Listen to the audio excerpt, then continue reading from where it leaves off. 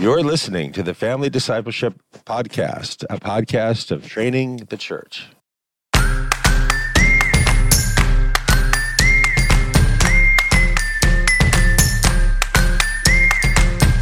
The wisdom in Scripture is that Vishinantam Levadecha, parents need to chisel the law in the hearts of their kids, recognizing that kids are not innately good.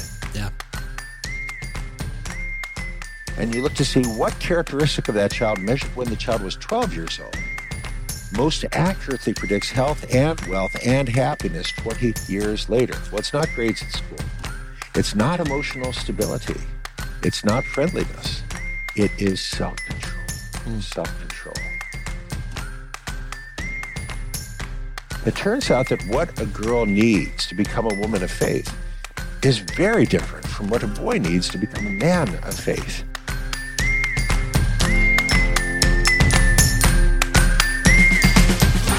This is Adam Griffin. I'm here with my co-host today, Mrs. Cassie Bryant. How you doing today, Cassie? I'm doing great. Can you guys hear the leaf blower outside by any chance? No, I wish I could. Gosh, Your microphone is so high quality that we're missing good. all the landscaping in It's the all I neighborhood. can hear. It's great.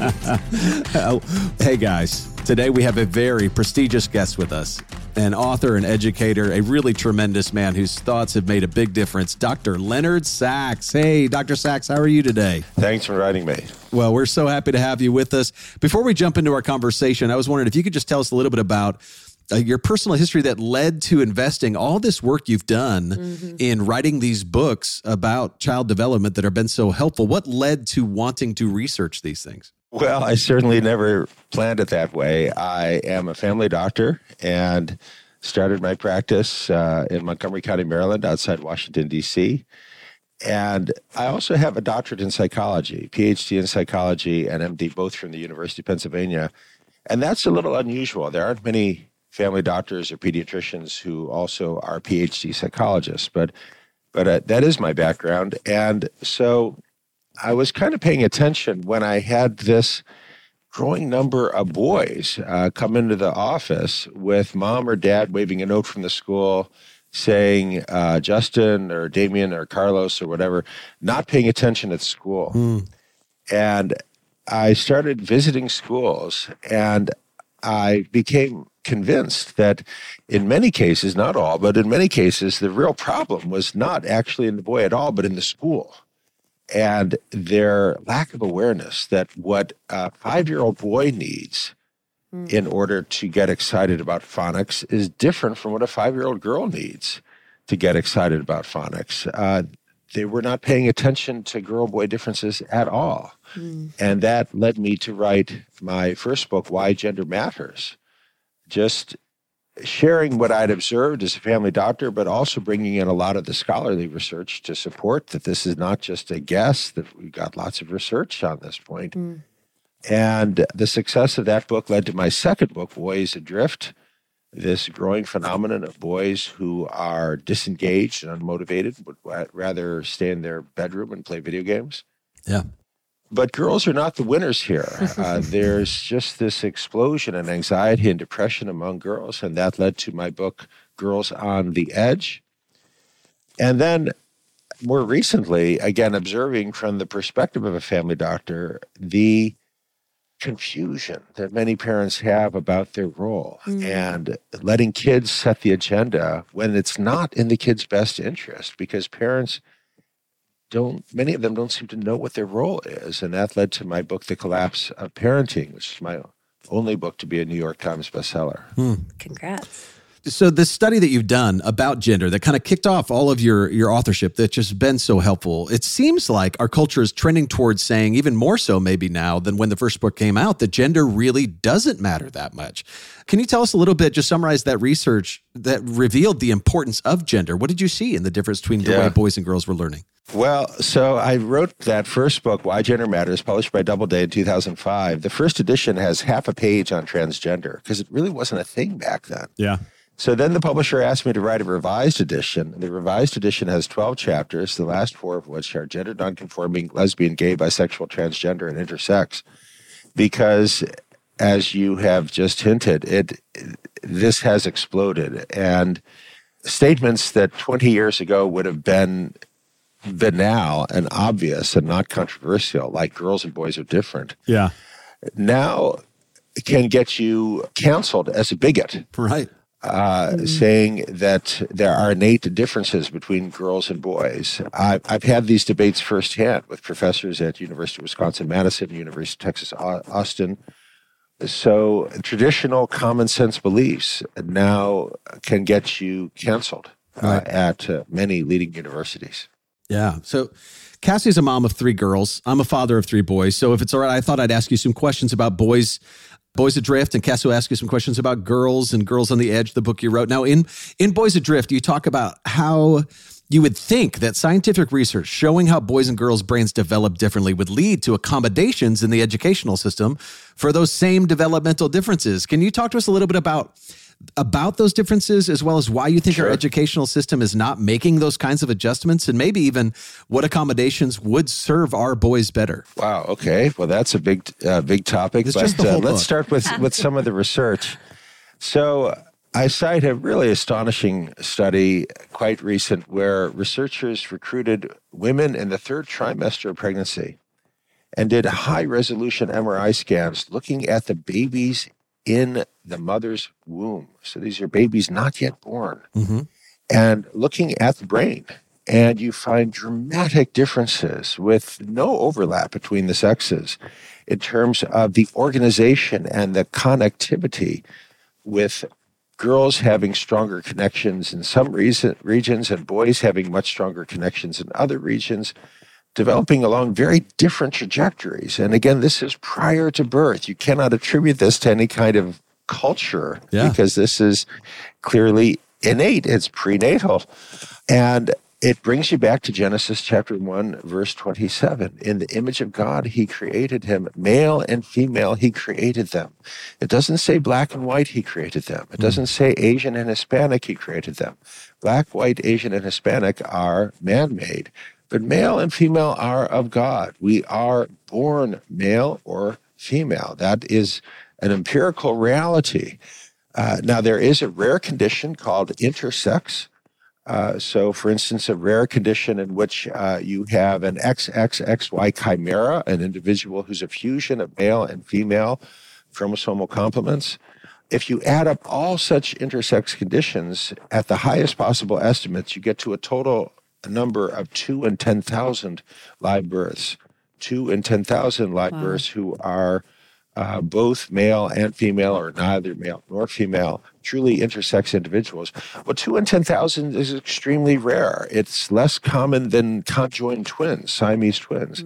We don't create a theory of personality built around Siamese twins, because we recognize that Siamese twins are a rare anomaly and not a normal variation. Intersex individuals, likewise, are a rare anomaly that will need medical care. They are not a normal variation. So the evidence is actually overwhelming, and you'll find this evidence in my book, Why Gender Matters. But when you debate the professors at the leading universities, number one, they've never heard of this research. Number two, they have no interest in it. They have an astonishing lack of curiosity. I was doing a workshop for teachers in Austin, Texas, and a teacher told me how she is earning her master's in education at the University of Texas, Austin, and she took my book, Why Gender Matters, to her professor. And she handed the book to the professor. She said, I think I'd like to lend you my copy of this book. I think you'd really find it interesting. And she told me the professor looked at the cover, which is just the words. There's no pictures. It's just words. It says, Why Gender Matters, What Parents and Teachers Need to Know About the Emerging Science of Sex Differences. And she told me the professor recoiled as if from an unclean thing. And the professor said, I have no interest in reading such sexist rubbish. Wow. Talk about closed-minded. The mainstream, by which I mean Harvard Graduate School of Education, Columbia Barnard Teachers College, University of Texas, Austin, University of Wisconsin-Madison, they have insulated themselves from this research. They don't read it. They don't want to know about it. They don't discuss it. They are devotees of people like Judith Butler, professor of comparative anthropology at Cal Berkeley, who says that gender is just a social construct, that it's something that straight white men have invented to keep everyone else down, and they have no interest in looking at the neuroscience. And if you try to bring it up, they start talking about how you are just an agent of the heteronormative cisgender patriarchy, and the ideology has blinded them. Wow. Well, can you tell us a little bit about so in the book Boys Adrift, you talk about how the education system doesn't adjust for the differences between boys and girls and how that is really difficult for boys. Yeah, and more specifically, how education has changed. Yeah. So I attended public schools in Ohio, K through 12. And when I graduated from my public high school in 1977, I vividly recall the honors ceremony. Almost every kid on the stage being recognized for top achievement was a boy. The valedictorian was a boy. The editor of the school newspaper was a boy. The editor of the poetry journal was a boy. There were very few girls. And this is not just my school. I mean, we've got scientists, scholars who were studying back then and who were very concerned. Notably, Myra and David Sadker toured American schools in the 70s and 80s and wrote books with titles like Failing at Fairness, How Schools Shortchange Girls. Because in that era, boys won everything. They were the top scholars across the board in foreign languages and English. Not anymore. There's been a complete and profound transformation in who's doing well. And it's not because girls are doing better. They're not. We can talk about that. It's because boys are doing worse. The gender gap and the flip in who's doing well occurred not because girls suddenly became scholars. Girls are reading less today than they were reading 30 years ago. But it's because boys quit. Boys don't read for fun in their spare time. We've got good data on this. Boys regard academic achievement as something girls do. And it's become so pervasive. So I visited over 460 schools over the last 22 years. So I was visiting a middle school, and in the hallway, they posted the principal's honor roll. And they had me speak to the kids, as I often do when I visit schools. Speak to the kids in the morning, teachers' workshop in the afternoon, parents' presentation in the evening. That's a very common format. So I have an assembly with the whole middle school. And when I meet with the kids, it's always question and answer. I'm not doing a PowerPoint presentation. It's a question and answer back and forth. So I said, all right, this next question is just for the boys. Gentlemen, I was in the hallway and I saw the principal's honor roll. Had 22 names on it, the top students in the school, 19 girls and 3 boys. Can any boys raise your hand and tell me, why are there 19 girls and only 3 boys on that list? And several boys raised their hand, and they all gave variations on the same answer. Their answer was, girls are smarter. And it still comes as a surprise to me to hear that, because I'm old enough to remember an era when boys were smarter and when serious people wondered, could girls ever match the boys academically? That was a serious question 40 years ago. Not anymore. We now live in the era of Hermione Granger, where the girls are waving their hands to answer the question and the boys are sitting quiet, not speaking up. Girls rule. Boys drool. Girls go to college to get more knowledge. Boys go to Jupiter to get more stupider. That's the culture in which these boys have been reared. Girls now outperform boys in every content era at every age, K through 12. So these boys have grown up in an era where girls get better grades in every subject, including math and science. And so they reasonably conclude girls are smarter. And as a result, working hard to get a good mark is now uncool, is now unmasculine. What's your problem? Are you a girl? Boys don't care. It is uncool for boys to care about doing well. And so that's one reason why they don't. It's not the whole story or even a big part of the story, but it's an indication of how much the culture has changed in a short period of time. So what could a school do to change that? Is there any cultural solution other than just saying, hey, let's make it cool again to read? Like, what is an educator, what does a parent hearing this do? So some schools are actually doing very well.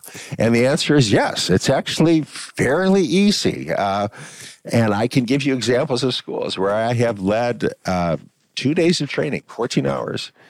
And then I stay in touch with the school, and it's tremendous. And the boys are on fire. The girls are working hard, but the boys are working harder. When you change the culture of the school so that it's cool to work hard, it's cool to be a gentleman and a scholar, you will be astonished. And you'll find educators who will say things like, well, girls have better verbal ability. No, that's not a true statement. Girls have more motivation. And then you can change that. And the girls will do well. They'll do better. But the boys will surprise you. So it doesn't take much. The problem is that at the majority of American schools, the notion that anyone should care is totally unacceptable.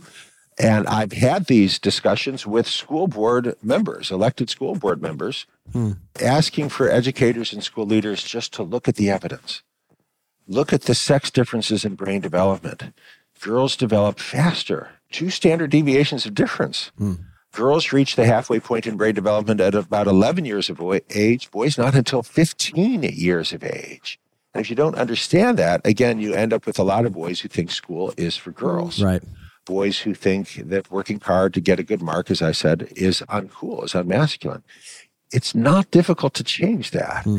And if you show awareness, and I always talk about how this benefits the girls as well, because girls are not the winners. And we actually, you look at parameters like who's taking the advanced placement exam in computer science. In 1987, boys outnumbered girls by 2 to 1. Today, boys outnumber girls by more than 3 to 1. So 30 years of pretending that gender doesn't matter has not helped the girls on this parameter. What girls need in order to get excited about computer coding is different from what boys need in order to get excited about computer coding. If you introduce that gender awareness into your instructional strategies, then you boost the number of girls who want to work on coding in their free time. This is not a guess. We have good work. Caitlin Kelleher, Washington University, St. Louis, randomly assigned 6th grade girls either to learn computer coding the way it's usually done in 6th grade in this country versus a girl-friendly computer coding instruction, and then look to see what proportion of the girls wanted to spend their free time coding. When you do it the gender-neutral way, you find only about 1 in 6 girls want to spend their free time coding. When you do it the girl-friendly way, you find more than half the girls want to spend their free time coding. The lack of awareness of gender differences has the unintended consequence of reinforcing gender stereotypes. When teachers don't know anything about this, you end up with girls who think computer coding is for boys and boys who think creative writing is for girls. When you introduce this awareness, then you have girls who love fashion design who also love computer coding, and boys who love football and video games who also love Emily Dickinson and Jane Eyre. And I've seen this firsthand. That's fast. I love the work you've done on motivations, asking kids, you talk about asking kids to do things in school that they don't want to do. Another factor that you've done a lot of research on is screens and video games. How are these things impacting this generation of boys? And maybe what are some of the healthy alternatives you offer to the screen time, the video games, and the impact they're having? Yeah, so the subtitle of my book, Boys Adrift, is the 5 factors driving the growing epidemic of unmotivated boys and underachieving young men. Changes in school is a big factor, but it's just one of 5 quite independent factors. Right. A second factor is video games. And again, old people, by which I mean people over 30, they sometimes don't really get how much video games have changed. You talk to a 45-year-old parent about video game, and they're thinking about Pac-Man. They're thinking about Pac-Man as a video game. Well, that's not helpful. They've never even seen Call of Duty or Grand Theft Auto GTA 5 played by a skilled player. And the way I explain it to those parents, I say, imagine the best James Bond movie you ever saw, except instead of watching actors pretend to shoot other actors, you are James Bond. And in a real James Bond movie, you know that James Bond is immortal. James Bond can never die. Well, that's not true in the movie you're in. You can die. And in fact, you will die. You'll probably die a dozen times or more before you finally master the game.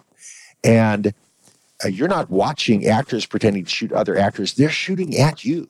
And if you've got a 5.1 surround sound with a 200-watt subwoofer, when the mortar round lands near you, books will fall off your bookshelf. The whole room will vibrate.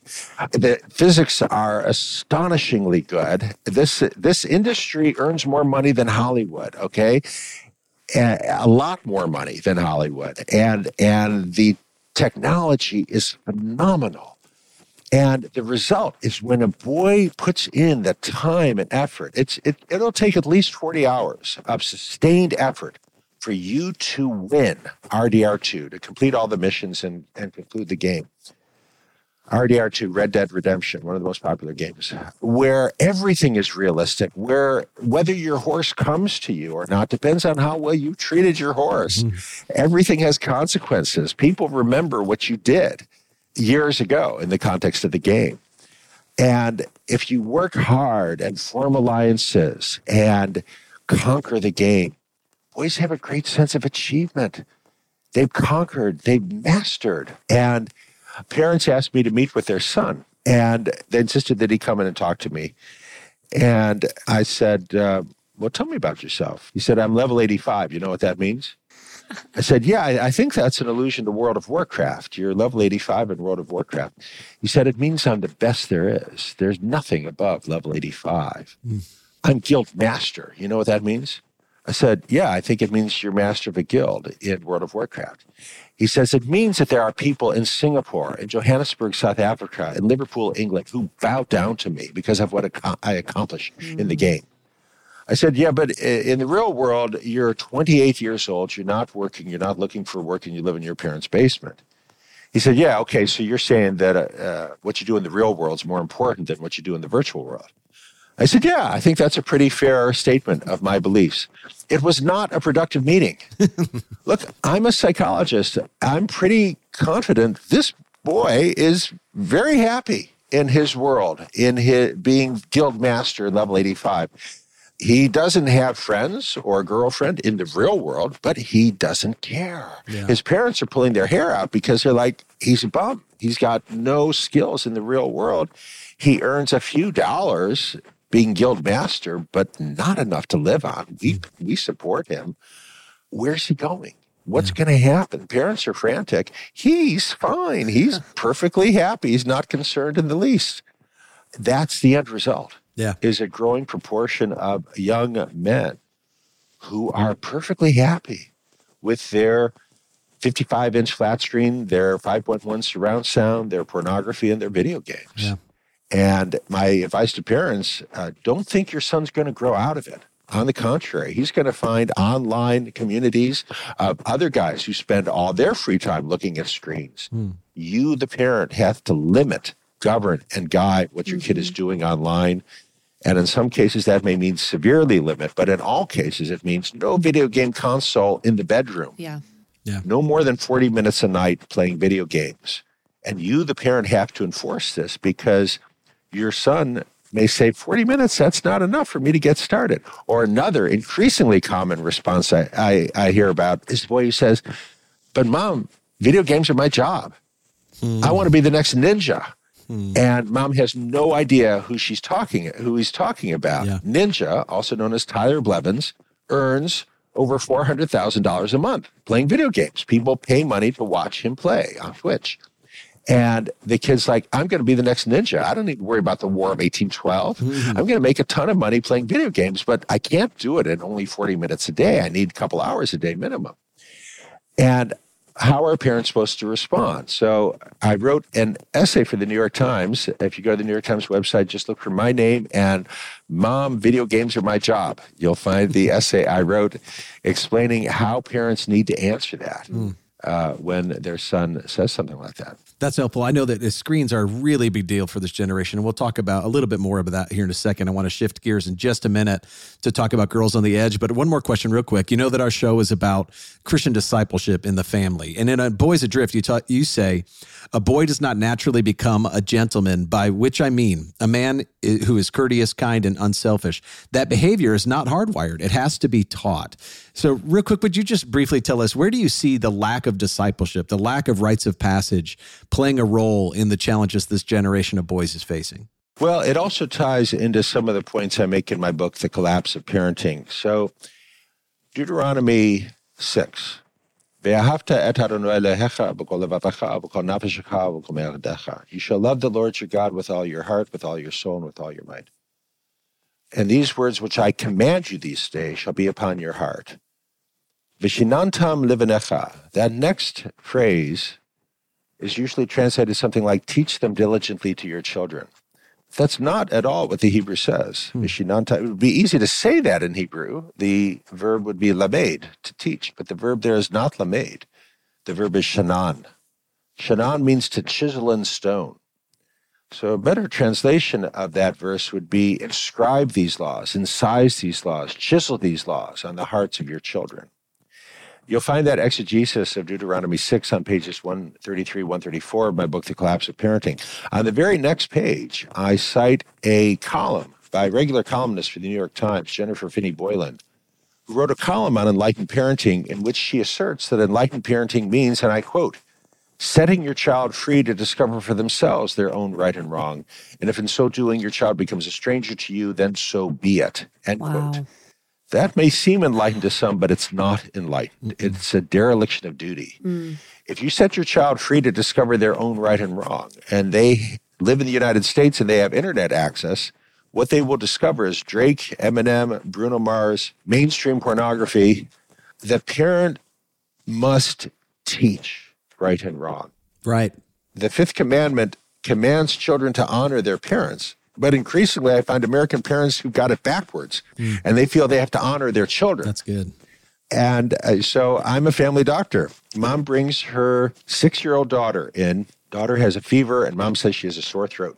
And I listen to mom explain her concerns, and then I say, okay, well, we're going to need to look at her throat. And daughter won't.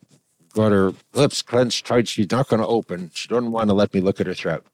And I said, Mom, I'm going to need your help here to explain to your daughter that she needs to open her mouth and let me look at her throat. And Mom said, arched her eyebrows, and Mom said, her body, her choice. My body, my choice was a slogan of the pro-choice movement, and then was adopted by the anti-COVID vaccine movement. My body, my choice. Mom is invoking that slogan to defend her 6-year-old's decision not to cooperate with the doctor to let me look at her throat. I need to look at her throat. Is this a virus? Is this a bacteria? What's going on? I can't tell unless I take a look. It is psychotic. It is a detachment from reality. Mom is honoring her daughter's wishes, but that's not the way our species works. And the wisdom in Scripture is that vishinantam livanecha, parents need to chisel the law in the hearts of their kids, recognizing that kids are not innately good. Yeah. That parents have to chisel that law in the hearts of their children. But instead, we've got the New York Times telling, and NPR also incidentally, telling parents to set your kids free to choose their own right and wrong. Well, that's really unhealthy. Right. And the result is kids who are anxious, depressed, and disengaged. Yeah. Hey, listeners, we live in a world where anxiety, depression, and weariness seem to be the basic descriptors of our lives. For many of us, our calendars and our plates are overfull, yet our lives still lack joy. But it doesn't have to be this way. Jesus invites you to have true and abundant joy that's only found in Him. In John 15, Jesus reveals 3 very surprising pathways to finding this type of joy. You can discover these pathways in the new book, Overflowing Joy, by author and Bible teacher Tara Dew. This is available at Lifeway.com, and you can save 40% off with the code JOY40. Again, that's JOY, the number 4, the number 0, at Lifeway.com. The new book is Overflowing Joy by Tara Dew. Check it out.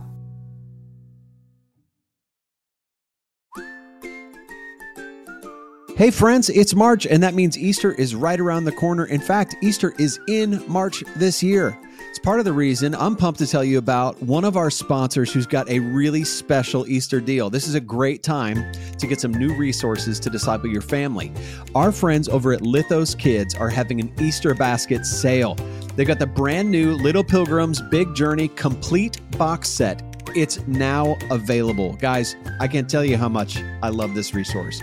If you don't have it, you need to go check it out. Kids and parents have loved reading about Bunyan's beloved tale of Christian and his adventure to follow the king's path to Celestial City. And now you can get all 3 books in one box set, along with a map, and it comes with a coloring book, and the whole thing is just $60. You can use the code FAMILY10 to get 10% off your entire order at Lithos Kids right now. So what a great discipleship opportunity. To find all this, go to lithoskids.com, see all the items in their Easter promo, including their new release, The Parables of Jesus, and the Kingdom of God Bible Storybook. Guys, we love Lithos Kids. You're going to love them too. Go check it out today, lithoskids.com, and remember the promo FAMILY10 to get 10% off your entire order.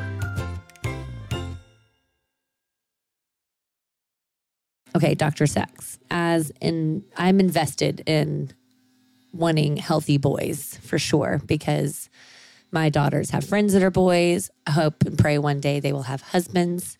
And so I definitely want this generation of boys to be raised to honor their parents and to understand their gender identity as something that is important. But let's shift gears for a minute to talk about girls, since I have 3 girls.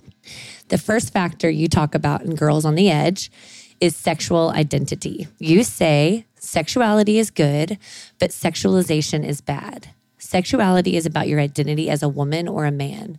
That's a healthy part of being human, a healthy part of being an adult. But sexualization is about being an object for the pleasure of others, about being on display for others. Sexuality is about who you are. Sexualization is about how you look.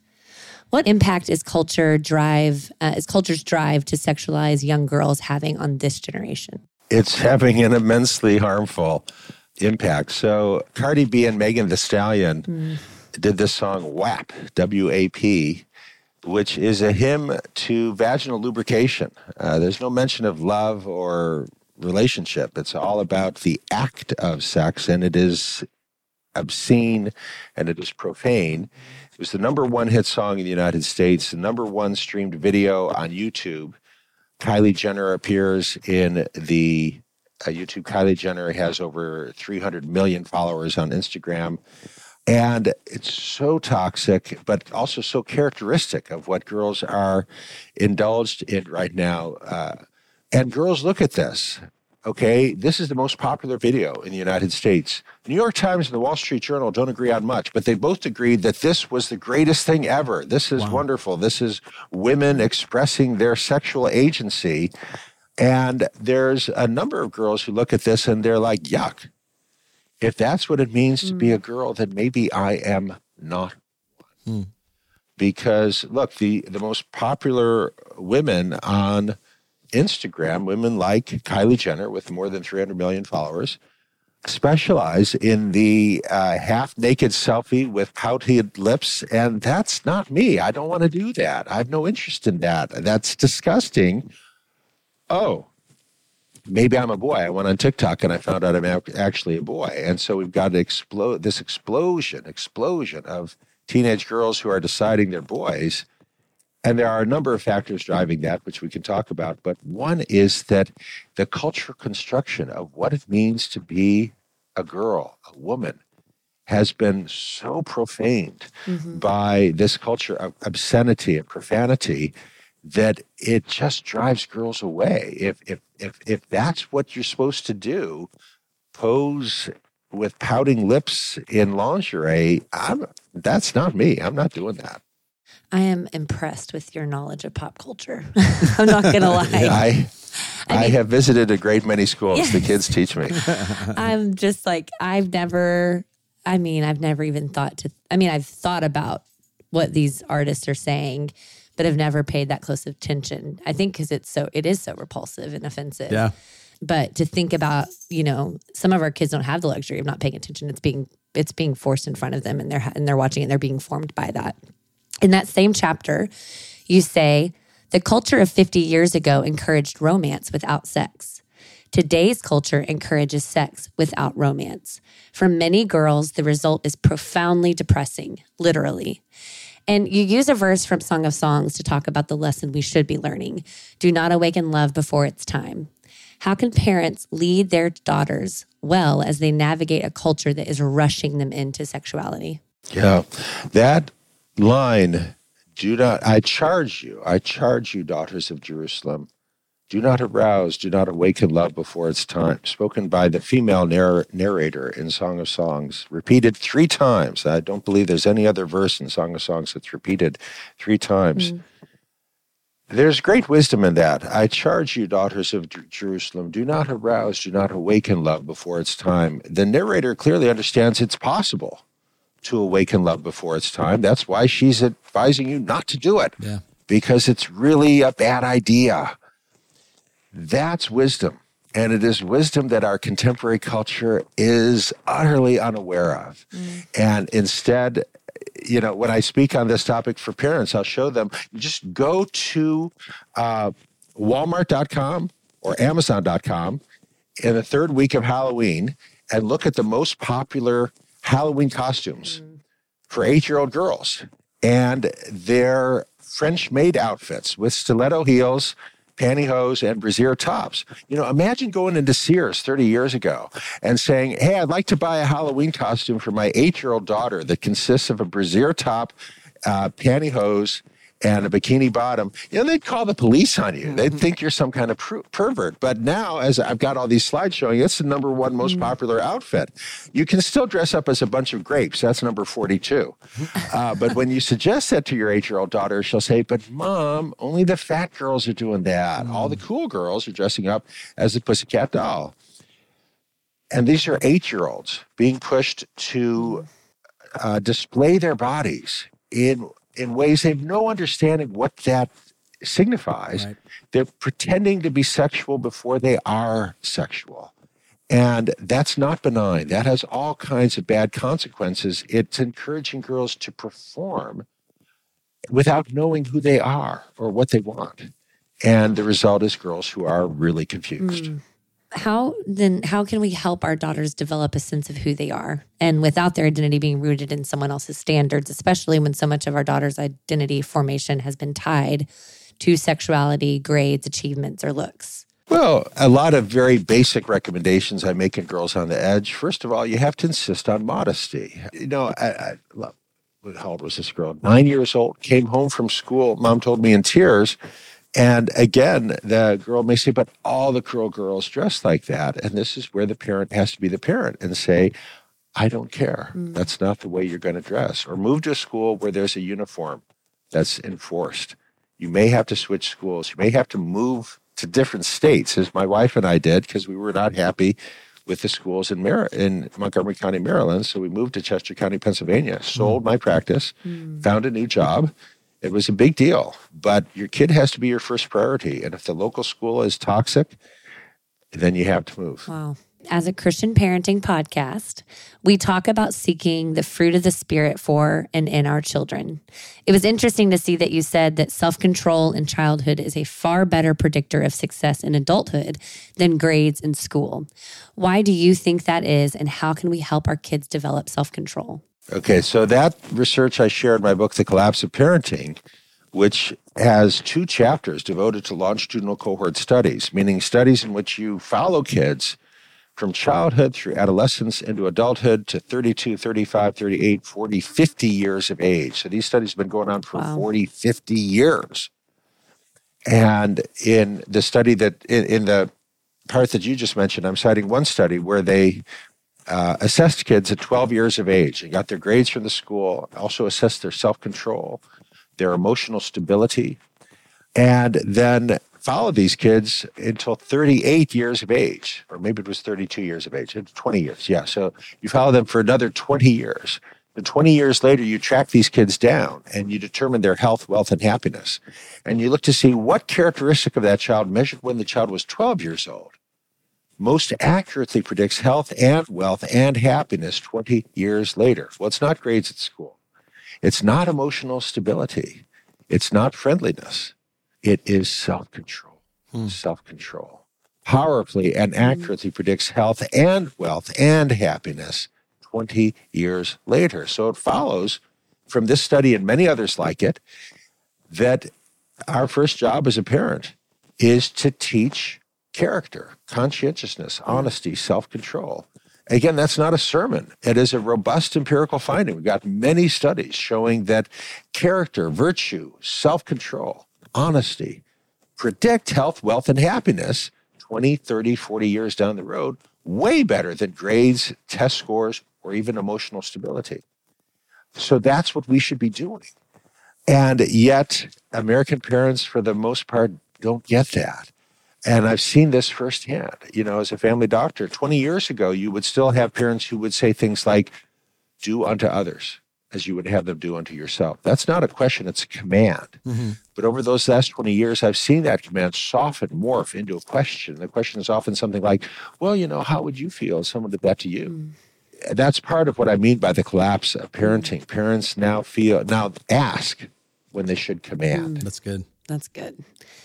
Okay, in your last chapter in Girls on the Edge, it's about a child's spiritual life.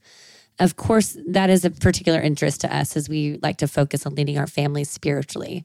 How do you see the spiritual leadership of a home as an important aspect of parenting? So indeed, as you pointed out, the last 3 chapters of Girls on the Edge are mind, body, and spirit. That last chapter is spirit.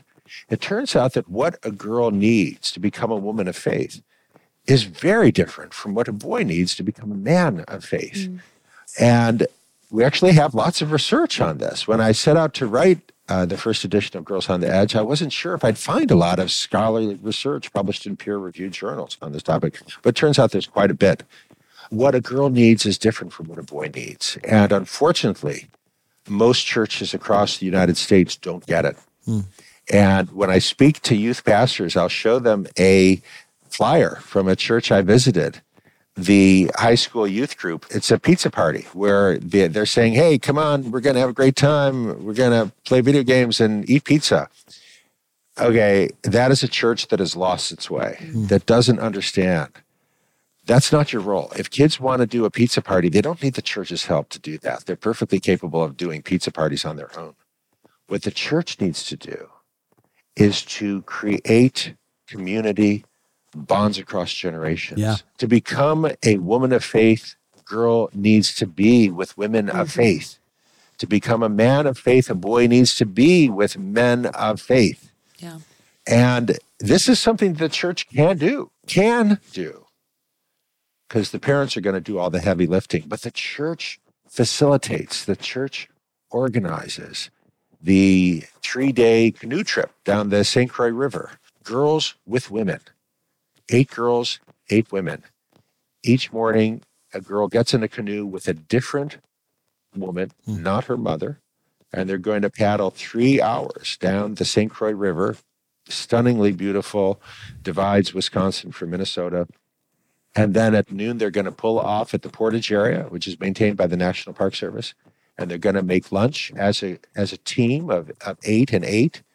Then that evening, they're going to sit around the campfire and tell stories and share stories. You're going to create a community, girls with women. You do the same thing with boys, boys with men. That's what girls need. And the church, most churches are dropping the ball. Mm-hmm. They're not doing it. Instead, they're honoring kids and letting kids do what they think kids want to do. Yeah. Pizza parties and video games. It's not what kids need. So they need leadership from the church. They need leadership from the parents. They need parents to teach kids. Boys want to be men. But increasingly across the United States, I find men who want to be boys. Men who are sitting with their 11-year-old son who's teaching them dad how to play GTA 5. That's upside down. That's not what kids need. That's not what a boy needs to become a man of faith. It's not what a girl needs to become a woman of faith. I love so much of what you just said. I love that picture of these kids don't need these peer-to-peer pizza relationships. They can have those. What they need, and the church can provide, is that mentoring. The concept of honoring the kid instead of honoring the parent is also really sticking with me. I think that is a cultural phenomenon that we're experiencing right now, as well as considering the commands of God to be suggestions instead of commands. Like, what do you think about that instead of, no, this is the way it's going to be. You're painting a really beautiful picture with some really practical things that a parent and a school can do. Dr. Sachs, before we let you go, And we're so grateful for your time. Could you tell us a little bit maybe about how listeners can keep up with you going forward? And then would you let us know if there's, we would love it if our listeners could pray for you. What are the things that our listeners can pray for the Sachs family for? Well, thank you. So I hope that listeners will visit my website, leonardsachs.com, LeonardSachs.com. And on that front page, if you sign up for my newsletter, you'll get plenty of information about the next time I'm speaking in your area, as well as things I'm writing about that might interest you, whether it's the gender gap with boys falling behind girls or the dangers of TikTok for girls. And for prayer, I would request that you help our family to stay strong. My wife and my daughter are committed Christians, as I am, but it's a challenge in a secular world. Yeah. And I would pray that you open hearts to hear this message in a world confused and adrift, that we can get this message out. Amen. Thank you. Thank you so much for being with us today, Dr. Sachs. Thank you for inviting me. Well, thanks for listening, friends. If you think it's as important as we do to disciple our families, please help us out by giving us a great review wherever you listen to the podcast. Visit one of our sponsors and please share this episode with one of your friends who needs to hear it. If you want to keep up with us or join the conversation, you can follow the Family Discipleship Podcast on Instagram and Facebook. We love you, listeners, and we will see you next week.